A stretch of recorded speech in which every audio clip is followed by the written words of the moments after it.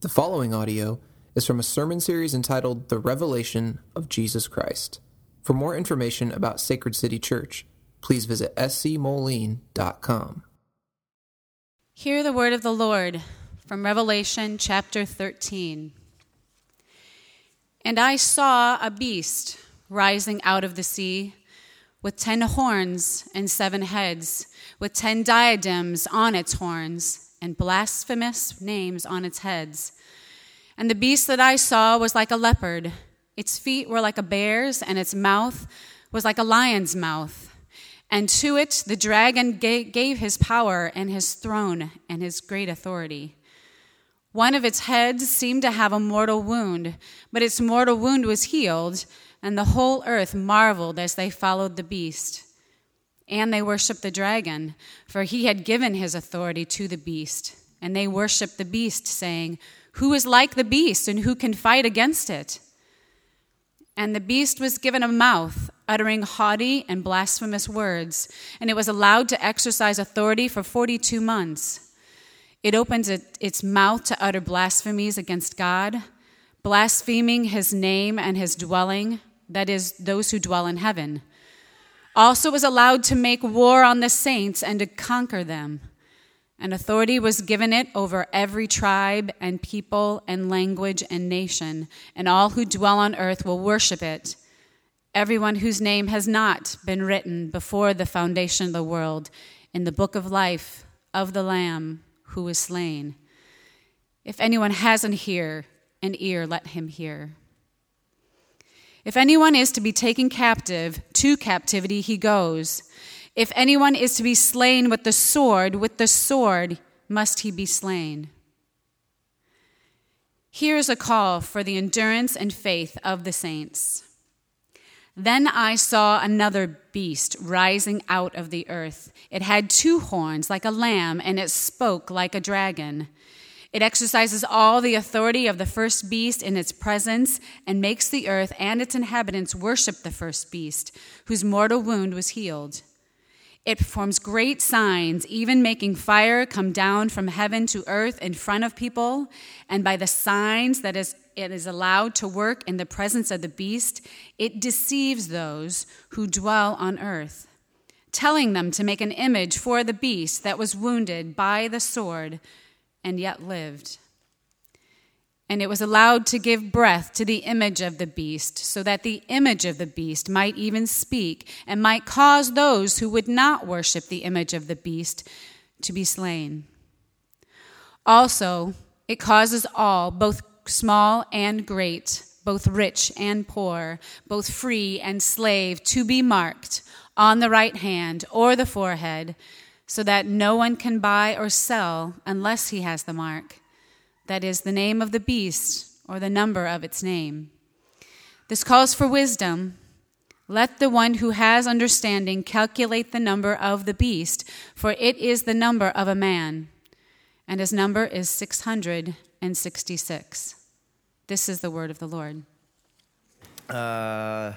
Lions and tigers and beasts. Oh my. If you're new to Sacred City Church, you might be stepping in here and be like, what did I get myself into today? And let me just provide some context. We've been going through the book of Revelation.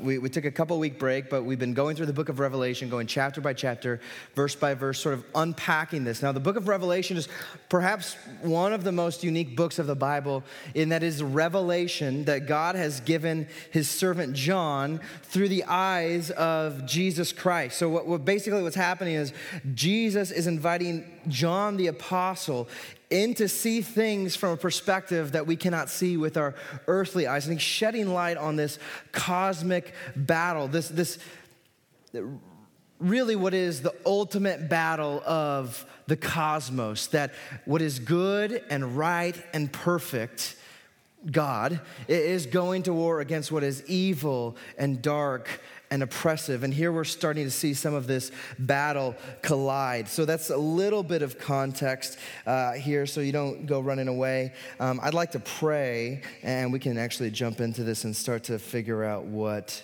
this is saying. Father, we come to you this morning knowing that our wisdom is in short supply. That without your Spirit at work, without your wisdom being given to us, this might as well be written in a foreign language. And so we ask that your Spirit would go before us now to soften our hearts, to be at work in our minds, to comprehend your knowledge, to embrace your knowledge and to embody that in the form of wisdom. And would this affect us not in just a theoretical way, not in an academic way, but this would be something that is helpful for our daily walk with Christ. I ask that you would help me now, Father, think through my mind, speak through my vocal cords. Would it be none of me and all of you, Father?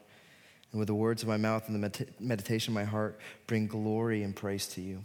In Jesus' name, we pray. Amen.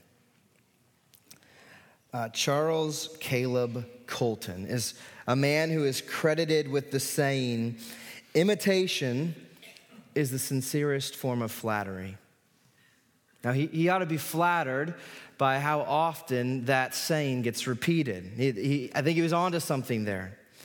And when you think about it, there are many companies that you could say the same thing about too, right? To be imitated is a sincerest form of flattery. One of the companies that comes to mind when I think about this is Yeti. It's a cooler company. Maybe you probably have seen a cooler or a tumbler or whatever they make circulating around the world.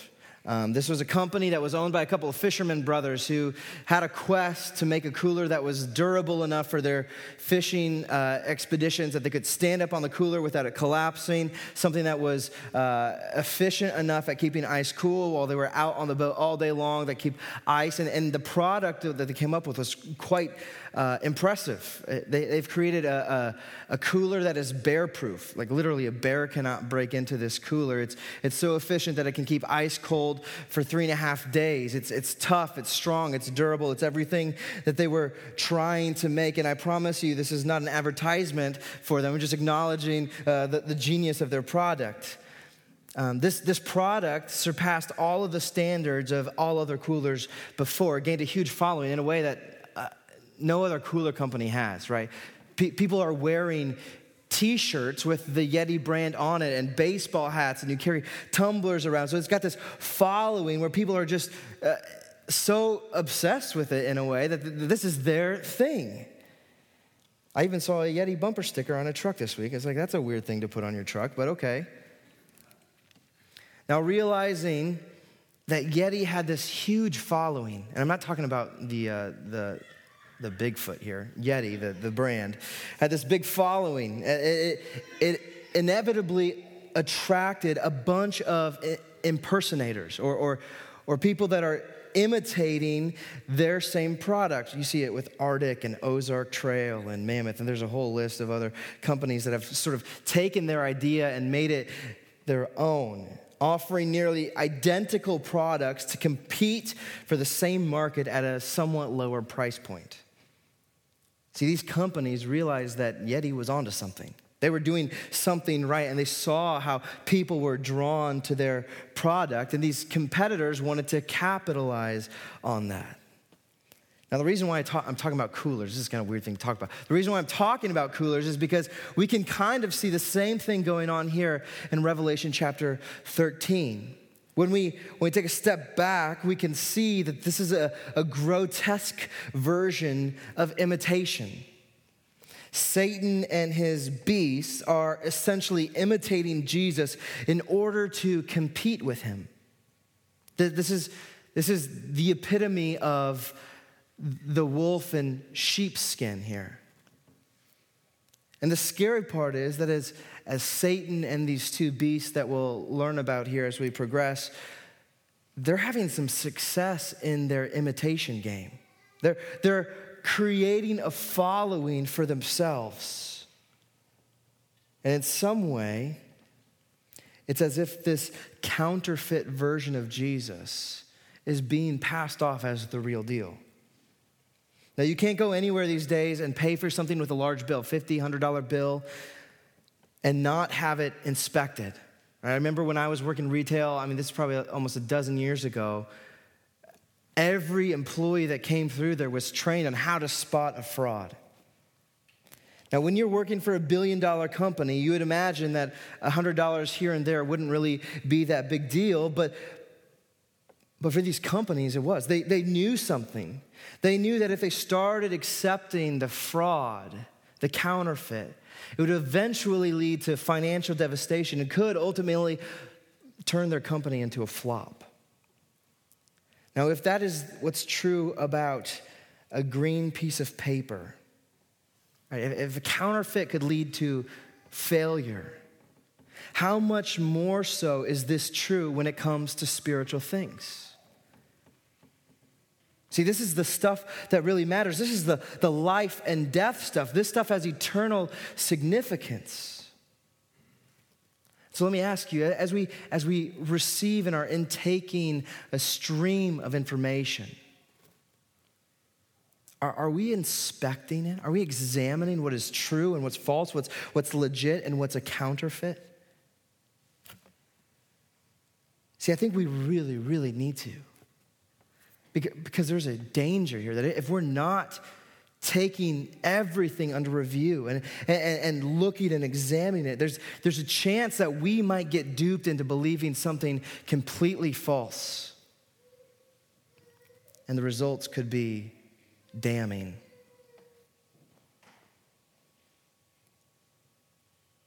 So we're going to look in here at verse 13. I think chapter 13 gives us a lens. It helps us to spot the counterfeit. And so we're going to give ourselves to this chapter and try to work through some of the bizarreness here.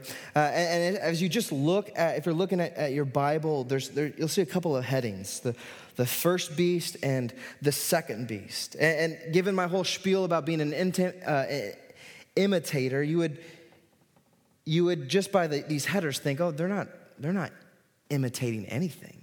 Right? That this is not a disguise. They're plainly labeled as beasts, especially if you go back and put them in the context of chapter 12, where we see that Satan is called the great red dragon. Now, there's something that's helpful about these guys being called what they're being called, right? The great red dragon, the first and second beast. Because I think there's something wired inside of us that when we encounter a beast or a dragon, that tells us to run away, right? Now, last week I mentioned my fascination with nature documentaries, and one of the things that these nature documentaries have instilled in me is what I believe is a healthy fear of predators. I'm walking through Black Hawk Park or I'm biking through Sunderbrook, and realistically, I know the chances of mountain lions existing in this area, in a populated space like this, pretty unlikely. But my eyes are peeled.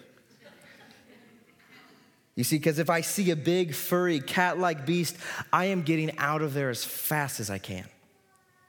Because I think that's what an appropriate response is when you encounter a wild beast, especially if you're unarmed. Now, John is doing us a favor here by describing these demonic creatures as beasts and as dragons. It's an imagery. It's something that invokes fear and really portrays them in a dreadful way. He's telling us these guys aren't cuddly. You don't want to nestle up to these guys. And so it seems like it's not a very convincing disguise. If these guys are trying to imitate Jesus, certainly they would choose something else, right? Find some sort of hipster, set him in a coffee shop, give him a Bible and tell him to Instagram his Bible. That would be more of a passable imitation of what we think of Jesus, or this caricature of a effeminate, blue-eyed, soft-spoken Jesus that I think white evangelicals have invented, right? That would be a sort of imitation of Jesus. But that's not what John sees. In verse 1, he tells us he sees a beast coming from the sea. In verse 11, there's a beast coming from the earth. Now, this is a nod. What we're seeing here, this beast from the sea, beast from the earth, this is a nod at Old Testament caricatures, or not really caricatures, but beast of the Old Testament. That don't really have, it's hard to define what they are, but we see this, the beast of Leviathan. It's a sea creature. You see it in the book of Job pop up. You see Behemoth, it's a land monster.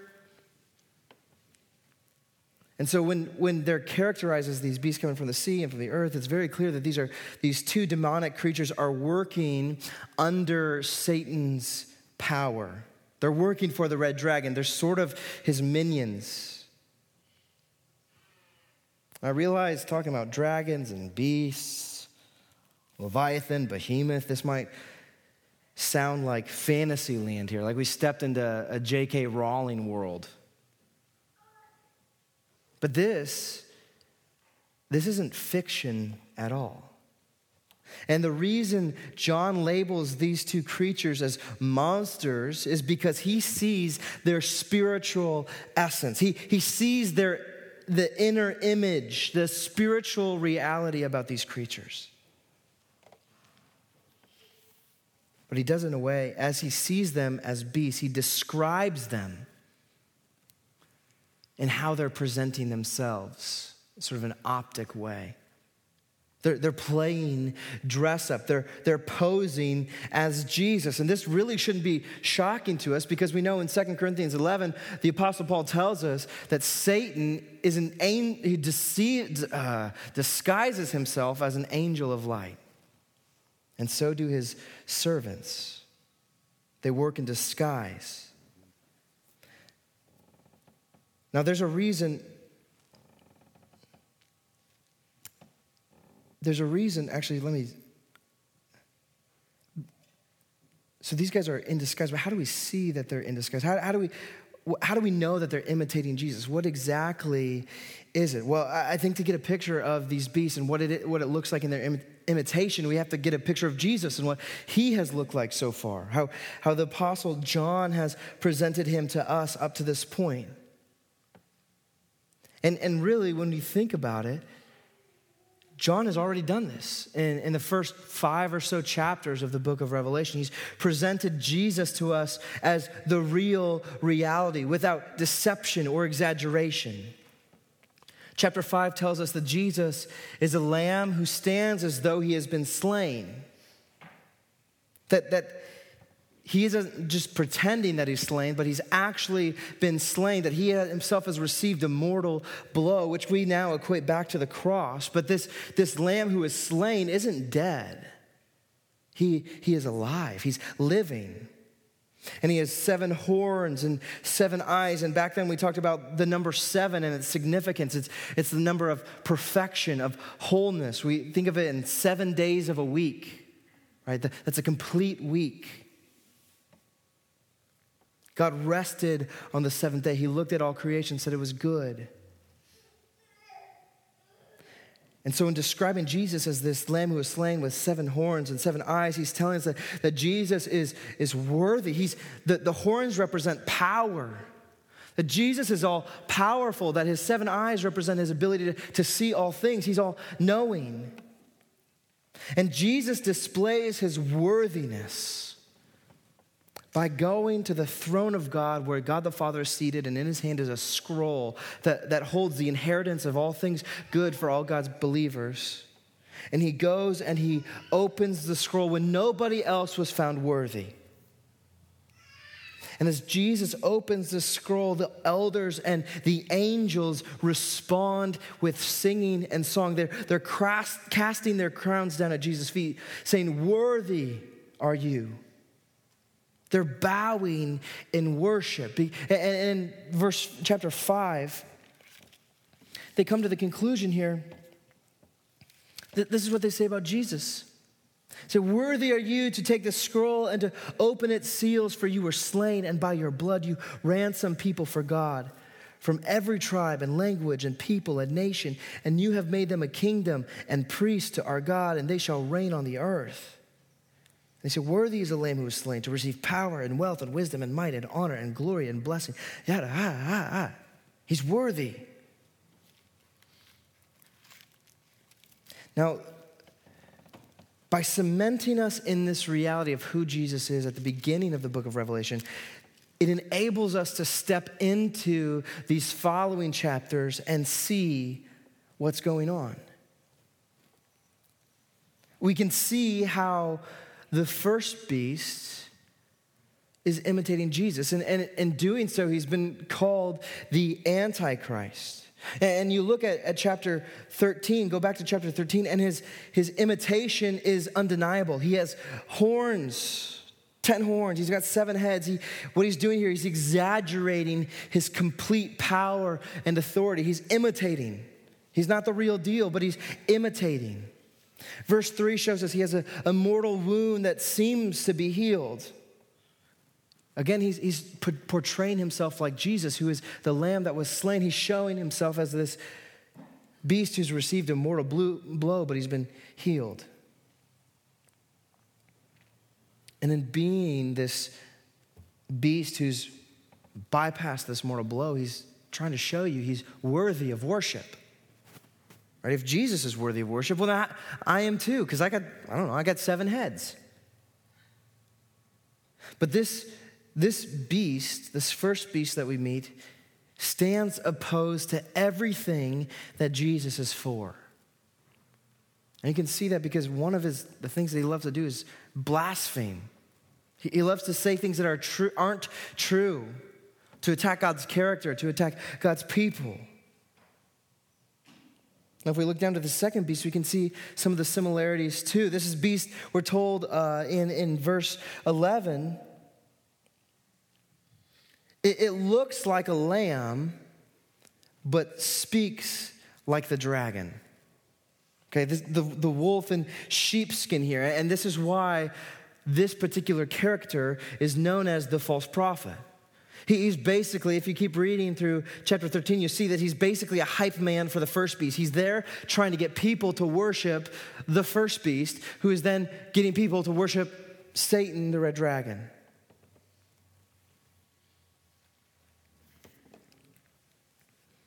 Now, this second beast isn't necessarily imitating Jesus more so than he is imitating Jesus' followers. He is the counterpoint to the 2 faithful witnesses that we met in chapter 11, if you can think back that far, where God placed these 2 witnesses, which is a representation of the church, God's people, to proclaim about God and to persevere under the threat of injustice, persecution, suffering. Now, Satan whips up a counterpart to this. His own witnesses who are deceiving people, who are proclaiming a false gospel, deceiving people into worshiping the dragon. Now, when most people hear Antichrist and they hear talk about a false prophet, we want to know who this is, right? Point the finger and tell me who this person is. And there have been many theories. Nero, who was governor of Rome at the time of most of this activity. And in the first century, we think of it, Hitler. The reformers would have said it's the Catholic Church. But in 1 John chapter 2:18, we're told, "Children, it is the last hour. And as you have heard that the Antichrist is coming, so now many Antichrists have come." So this Antichrist isn't a single person that we can identify as singularity of the Antichrist. But there's a spirit of the Antichrist. It's a multi-headed, right? The beast is multi-headed. So there's this multi-character, multi-manifestation of who this Antichrist could be. But by John's description of the Antichrist, he's telling us by describing it as a leopard and a bear and a lion. That's in verse 2. What he's doing is going back to an illusion that we visited once already in Daniel chapter 7, where there's this figure of several different kingdoms that were stacked up on top of each other. Each of them correspond to these attributes that are ascribed to this beast. And these characters represent, or these animals, these creatures represent different kingdoms that would come and rise to power and sort of reign over the earth. And so what John is telling us, this Antichrist isn't necessarily a person, but more rather an institution, a contrary kingdom. And the false prophet is similar in this way. It's not a single person who's coming as a false prophet, but there are multiple false prophets. This sort of, these beasts function as a representation, a corporate representation of all of the demonic agents working to deceive. And we see dozens of warnings throughout the Old Testament and the New Testament to be on guard for false prophets and false teachers. And so here, John is presenting to us something that's kind of shocking, really. He's presenting Satan and his beasts, his minions, are imitating God to create an unholy trinity. Now, this is a demonic parody of the triune God that Christians worship. Right? Christians say there's one God in three equal and distinct persons, Father, Son, Holy Spirit. And Satan is creating a parody of that. Now, when we think of parody, we think of something that's typically comical, right? We think of Saturday Night Live or Spaceballs or Shrek. These are all parodies that are pretty funny. They're entertaining. But the parody that Satan is laying out here, he's trying to make a joke of God. But from an eternal perspective here, there's nothing funny. Because what Satan is, he's not going for laughs. He's trying to steer people away from God and lead them to their misery and destruction. And chapter 13 shows us two ways that this unholy trinity goes about his mission of robbing God of his worship. Now, a couple weeks ago, David Sanderson was here. He did a great job of showing us one of these aspects, right? How Satan functions as the accuser. He's pointing his finger at us. But Satan's schemes are diversified, and all of them are effective. And we're shown here that one of the other ways that Satan works to rob God of his worship is through deception.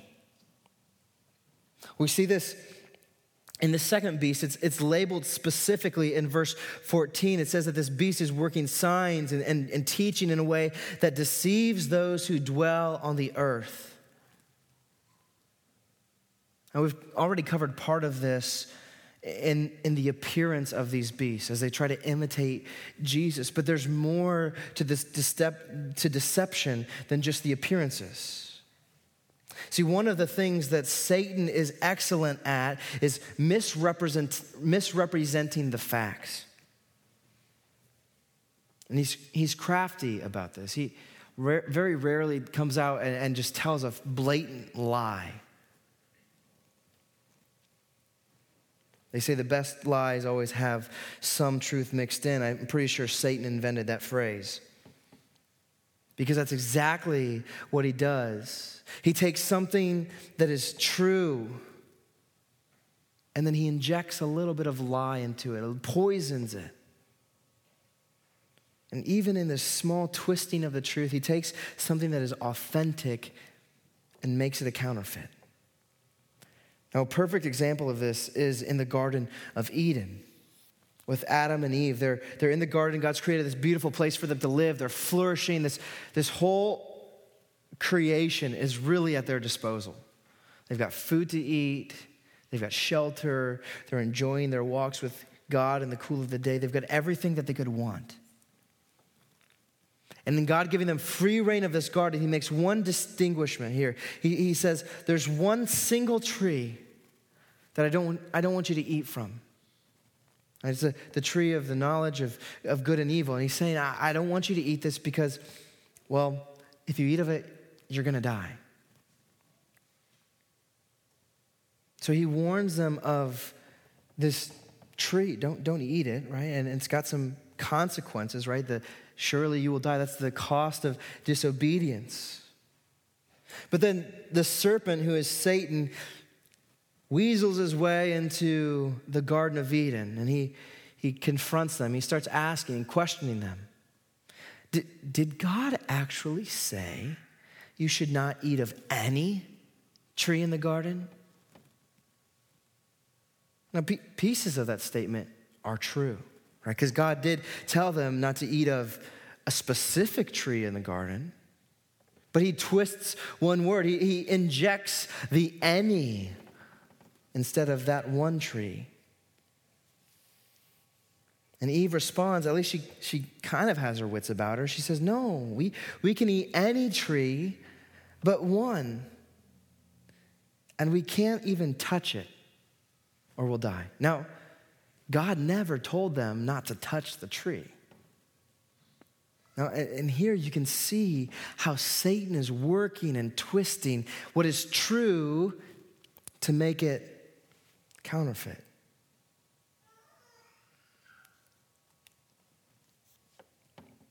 But then this is where Satan starts making a mockery of God. He's like, you know what? Don't listen to God. You won't die if you eat it. That's completely the opposite of what God has told them. And that right there is a bold-faced lie, but he's worked his way up to that point. And then he plants a seed of doubt in them. He starts making Adam and Eve question the goodness and the worthiness of God, right? He's trying to get them to believe that God's holding out on them, that he's keeping something good from them. He says, if you eat it, you'll become like God. You'll know good and evil. And you know, God doesn't want that. He doesn't want you to be like him. Now, but the irony of this whole thing is that Adam and Eve were already like God. They were created in his likeness and image. But here they forfeit the beauty of paradise. They forfeit all the good stuff that they had going on in the Garden of Eden, and they lose it all because they became susceptible to this lie. They were deceived by Satan, and they ate this fruit. Now, this conversation that we see in the garden wasn't the last conversation of this nature. Satan continues to twist truths into lies. He tries to tell you what is good is bad and what is bad is good. He is the master of disguise. There's another Dana Carvey parody for you. He's the master of deception. Because Satan will take a truth like this. He'll say, well, obviously God wants you to be happy, right? If you're a good theologian, you would say, yeah, God wants us to be happy. But then he goes, well, then what the Bible has to say about your money and your sexuality and your gossip and all your vices can't be true. Because those things make you happy, don't they? He takes a truth and injects doubt into it. And to a biased soul, something like that actually starts to sound plausible. Like we start buying in on the deception.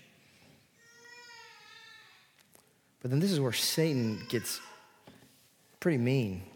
Once you've bought into one of his half-truths or his half-lies or however you want to look at it, Satan, well, it's a half-truth, which is a full lie. Satan works to conceal the guilt. Well, he'll either work as the accuser to say, oh, look at how bad you are and point the finger at you, or he'll work in a way to get you to suppress the feeling of guilt, to downplay it, to say, you know, that sin really isn't that big of a deal.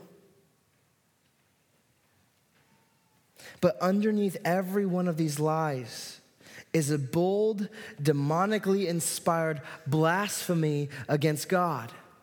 And if you'll remember from reading through it, when Steph read through it for us, one of the most defining traits of the first beast is his desire to blaspheme against God. And he's relentless. He's unashamed about doing so. Right, we see this in verse 1. He's got blasphemous names on his head. Verse 5, he utters haughty and blasphemous words against God. And I think that in our society, blasphemy is sort of downplayed. It's not that big of a deal.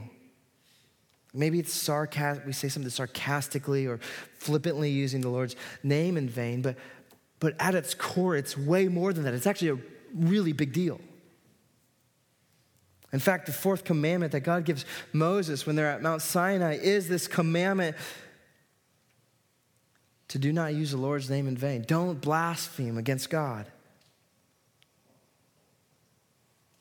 See, blasphemy is speaking or talking against God, or even taking action against God that undermines his goodness, his character, and his works.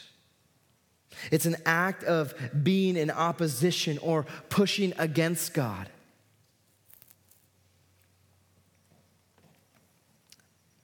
Now, the Antichrist deceives and blasphemes against God by flashing his power and authority at us. He puffs himself up to look stronger or more powerful than God. And you can see people buying in on this. They're buying into the counterfeit because they want to be on the winning team. We see this in verse 3. And the whole earth marveled as they followed the beast, and they worshiped the dragon, for he had given his authority to the beast, and they worshiped the beast, saying, "Who is like the beast? Who can fight against it?" See, this is the apex of deception. When you look at Satan and his beast and say, "Oh, he's so strong. He's so tough. How can we fight against it? Who can stand up against him?"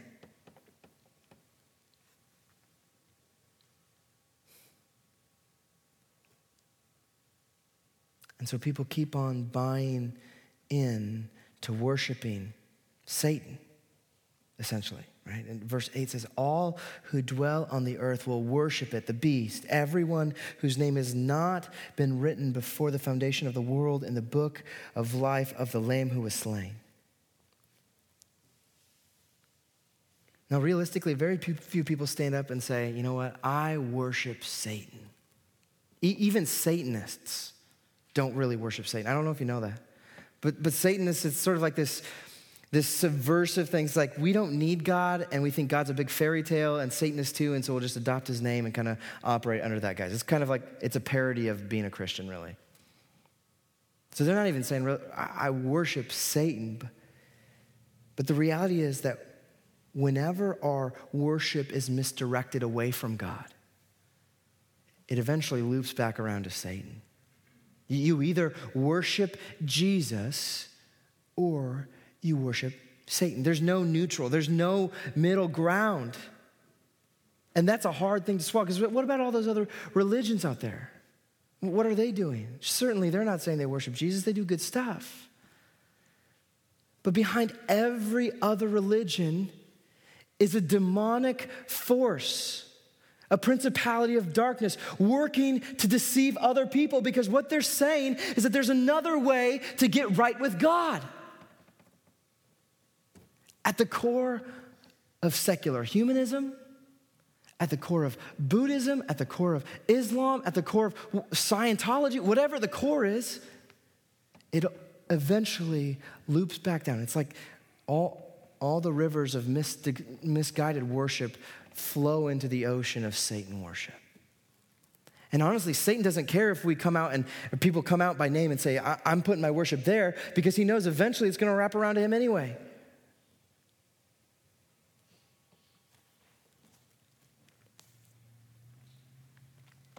But Jesus is the only one who says, "I am the only way to the Father. I'm the only way for all creation to be made right again. I'm the only way for you to get to heaven." He says, "I am the way and the truth and the life. No one comes to the Father except through me." He says, if you reject me, you reject God.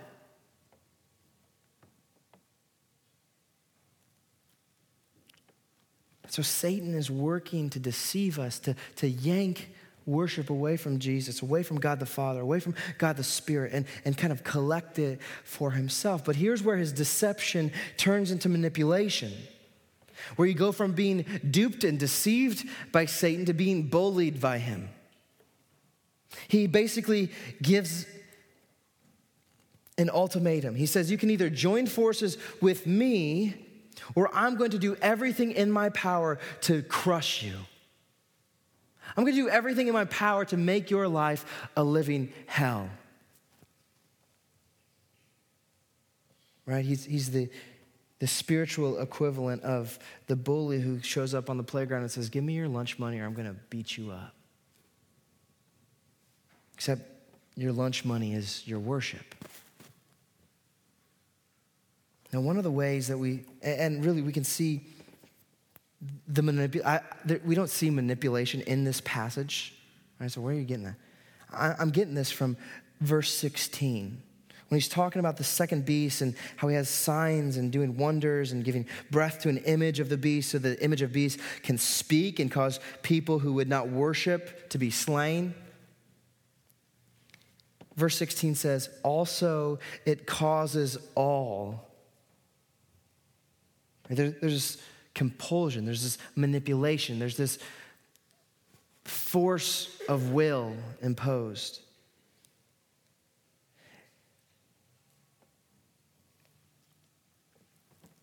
And there's a lot of ways that Satan can manipulate people into forsaking Jesus, to buying into the counterfeit. But one of the ways that's captured here is in verse 16 and 17. Also, it causes all, both small and great, both rich and poor, both free and slave, to be marked on the right hand or the forehead, so that no one can buy or sell unless it has the mark. That is the name of the beast or the number of its name, which goes on and tells us the number is 666. Now here, Satan is using manipulation, right? In order to partake in commerce, in order to go to the grocery store and to get what you need, in order to go to JCPenney and get clothes, you have to have this mark on your hand or your forehead. Now, this is not a literal mark, okay? We're not keeping our eyes peeled for a bunch of people with sixes tattooed on their hands or their foreheads. This is a spiritual mark. But this number 666, it's another imitation thing. Do you remember how sevens were important, right? The 7 horns, the 7 eyes, a sign of perfection, of wholeness, completeness. Well, 6s are a sign of incompleteness, of imperfection. It shows that it's substandard to the 7. And this number itself brags of Satan's failures, that he is not God, that he is not worthy, that each member of the unholy trinity is a complete buffoon. It's 6 means failure, 6 means failure, 6 means failure.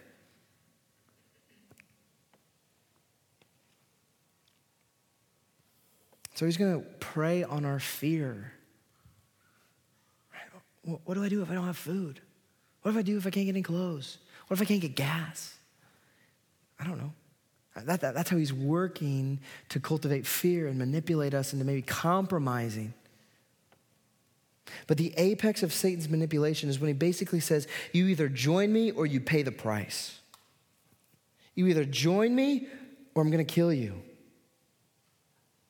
Right? You can see that in verse 7, where he's allowed to make war on the saints and to conquer them.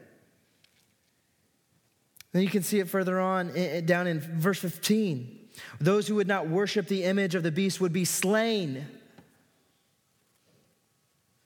It's like, you worship me or I kill you.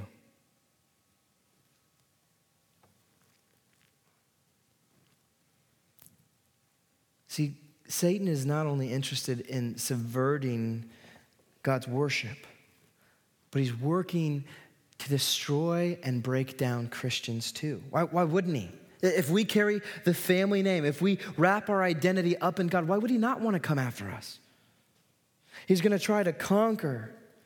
He's going to go to battle against us. He's trying to twist your arm and get you to say uncle, to abandon and to compromise your faith and your life in Jesus.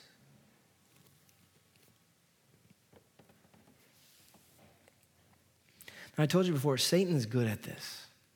Like, he's not a newbie. He doesn't have his training wheels of deception. Like, he's really good at this.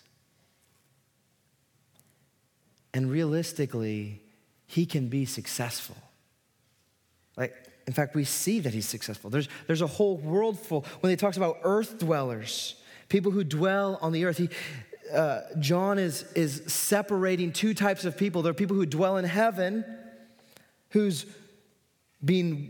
war is being waged against. We see that in verse 6, but there's also people who dwell on earth, who are worshiping it.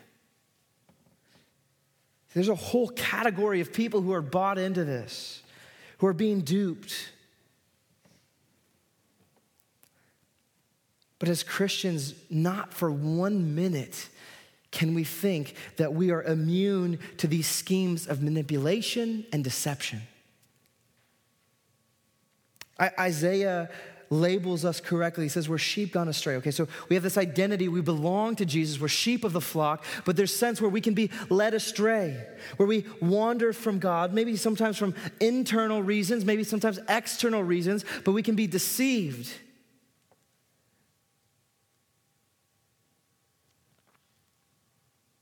And some of you are in here today thinking, I've been duped. I've been deceived. I've fallen for these half-truths. I can see how I've been manipulated. So there's a sense where you can see how you've not walked according to the ways of Christ, but instead you've been walking and keeping in line with Satan and sin and evil. I think that there are people who have been doing this for their whole life, that maybe you're coming to realize this today. But I also think that there are Christians who've been walking with Jesus for a long time that are sensing that there's an area of my life where I've been doing this, where I've compromised the truth of God and bought into a lie of Satan. We feel caught in sin, maybe that there's no way out. This is just who I am, but here Jesus gives us a way out. And the only way out for both types of people, the only way to break out of Satan's parody is to see Jesus in reality. It's to see him for who he is. He is the Lamb who was slain.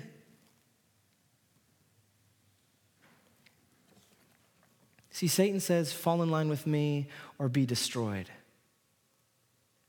Jesus says, I was destroyed so you could follow me.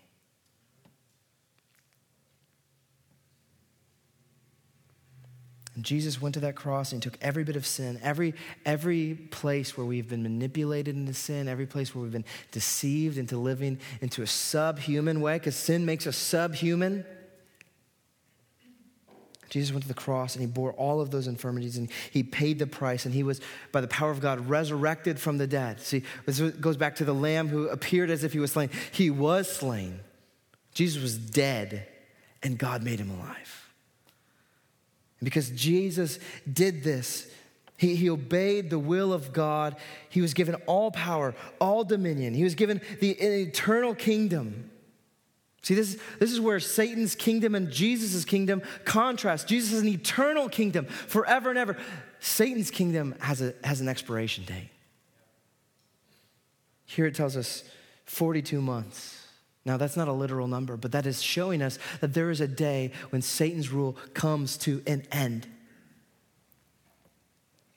And so the way to break out of this parody is to see the reality of Jesus, to see Jesus as the creatures in heaven see Jesus. Remember in chapter 5, they look at Jesus. Worthy are you to take the scroll and to open its seals, for you were slain by your blood. You ransomed, you drew us out of that life of death and misery. from every tribe, every language, every people, every nation. You have made us, those who believe, who put our faith in Jesus, a kingdom and priests to our God. And we shall reign on the earth with Jesus. And they go, worthy is the Lamb who was slain to receive power and wealth and wisdom and might and honor and glory and blessing to him who sits on the throne. Satan's not sitting on the throne. The Lamb sits on the throne. Be blessing and honor and glory and might forever and ever. That's the real deal. And when we see Jesus like this, it completely changes our narrative. It pulls us out of the false narrative of us just always being victims and trapped and never able to do anything, and we just can't get out of this. Jesus reaches down and lifts us out of it. He sets us in the real reality. Now, this does not mean that we'll never be duped again. And if we get duped again, it doesn't mean that what Jesus did for us didn't work. The Apostle John, in one of his letters, writes in 1 John chapter 2, he says, "My little children, I'm writing these things to you so that you may not sin." Hey, or if you reframe it in light of Revelation chapter 13, hey, I'm telling you these things so you don't get deceived and so you're not manipulated. But if anyone does sin, if anyone is manipulated or is deceived or is accused, listen, we have an advocate with the Father, Jesus Christ, the righteous. He is the propitiation for our sins. What does that mean? He's made us right with God. God holds nothing against us when our faith is in Christ. And not for our sins only, but for the sins of the whole world, for anybody who believes. And by this we know that we have come to know him. Here's how you know that you're living in the true reality. Here's how you know that you know him: if we keep his commandments. Whoever says, I know him, but does not keep his commandments is a liar. He's with Satan, he's a deceiver. And the truth is not in him. But whoever keeps Jesus' word, in him truly the love of God is perfected. By this we may know that we are in him. Whoever says he abides in him ought to walk in the same way in which he walked.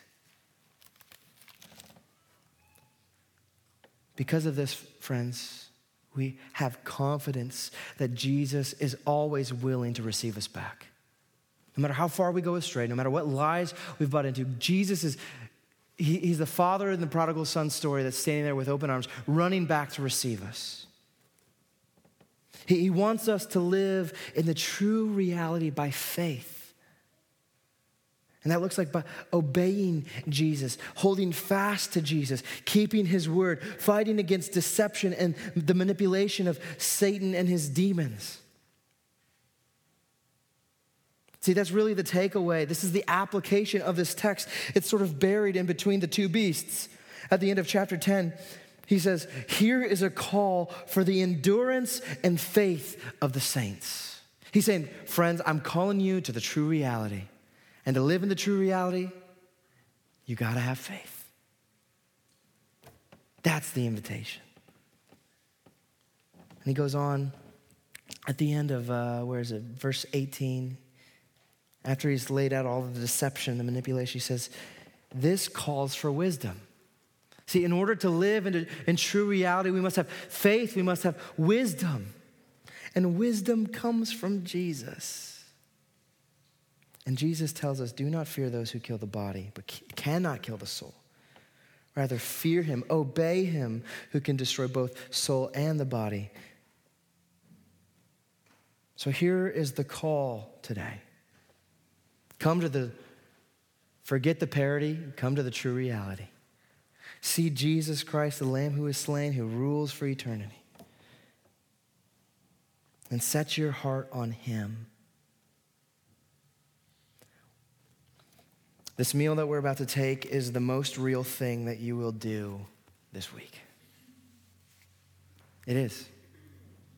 There's something about this meal that allows us every Sunday to step in, just for a moment even, and experience the true reality.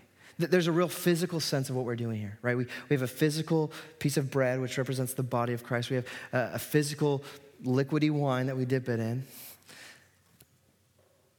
But the spiritual reality behind that is so real. Right? This is the meal that sustains us. That this is the meal that generates faith as we keep walking. This is the meal that gives us endurance. This is the meal that reminds us one day we don't have to worry about Satan and his schemes anymore. We'll sit at a banquet table with Jesus. No enemies, all friends. And we'll celebrate the day that Jesus has wiped away all evil. He's taken care of Satan and his demons, and he's restored us to the true reality. Father, we thank you. I thank you for what Christ has done. It's hard to even comprehend it. I don't know. It's tough, but your Spirit is so gracious to us in pulling back the layers and showing us and giving us even a little morsel to latch on to. I pray, Father, that you would stir our imaginations for the true reality. And I think that when we see Jesus, the way that John presents him, we can't help but be filled with awe. There's something awesome about the King of Kings, the Lord of Lords, that would stoop so low to die in my place, to give me life, to ransom me, to pull me out of my sin. And Father, I know that at the same time as we receive this meal and we rejoice in this, I also have a deep longing for people, whether they be in this room or next door neighbors or out in the city, who don't yet know you, who their whole life are giving themselves to a false reality, to a false narrative. I pray, Father, that you would awaken them, that you would use us as missionaries, as you told us, to make us into priests who are mediaries between you and the world, so that your elect, those who have been sealed, who have been marked by you, would come to worship you, that every tongue would profess you as Lord, that every knee would bow in worship, that you would add to our numbers. We pray this in Christ's name. Amen.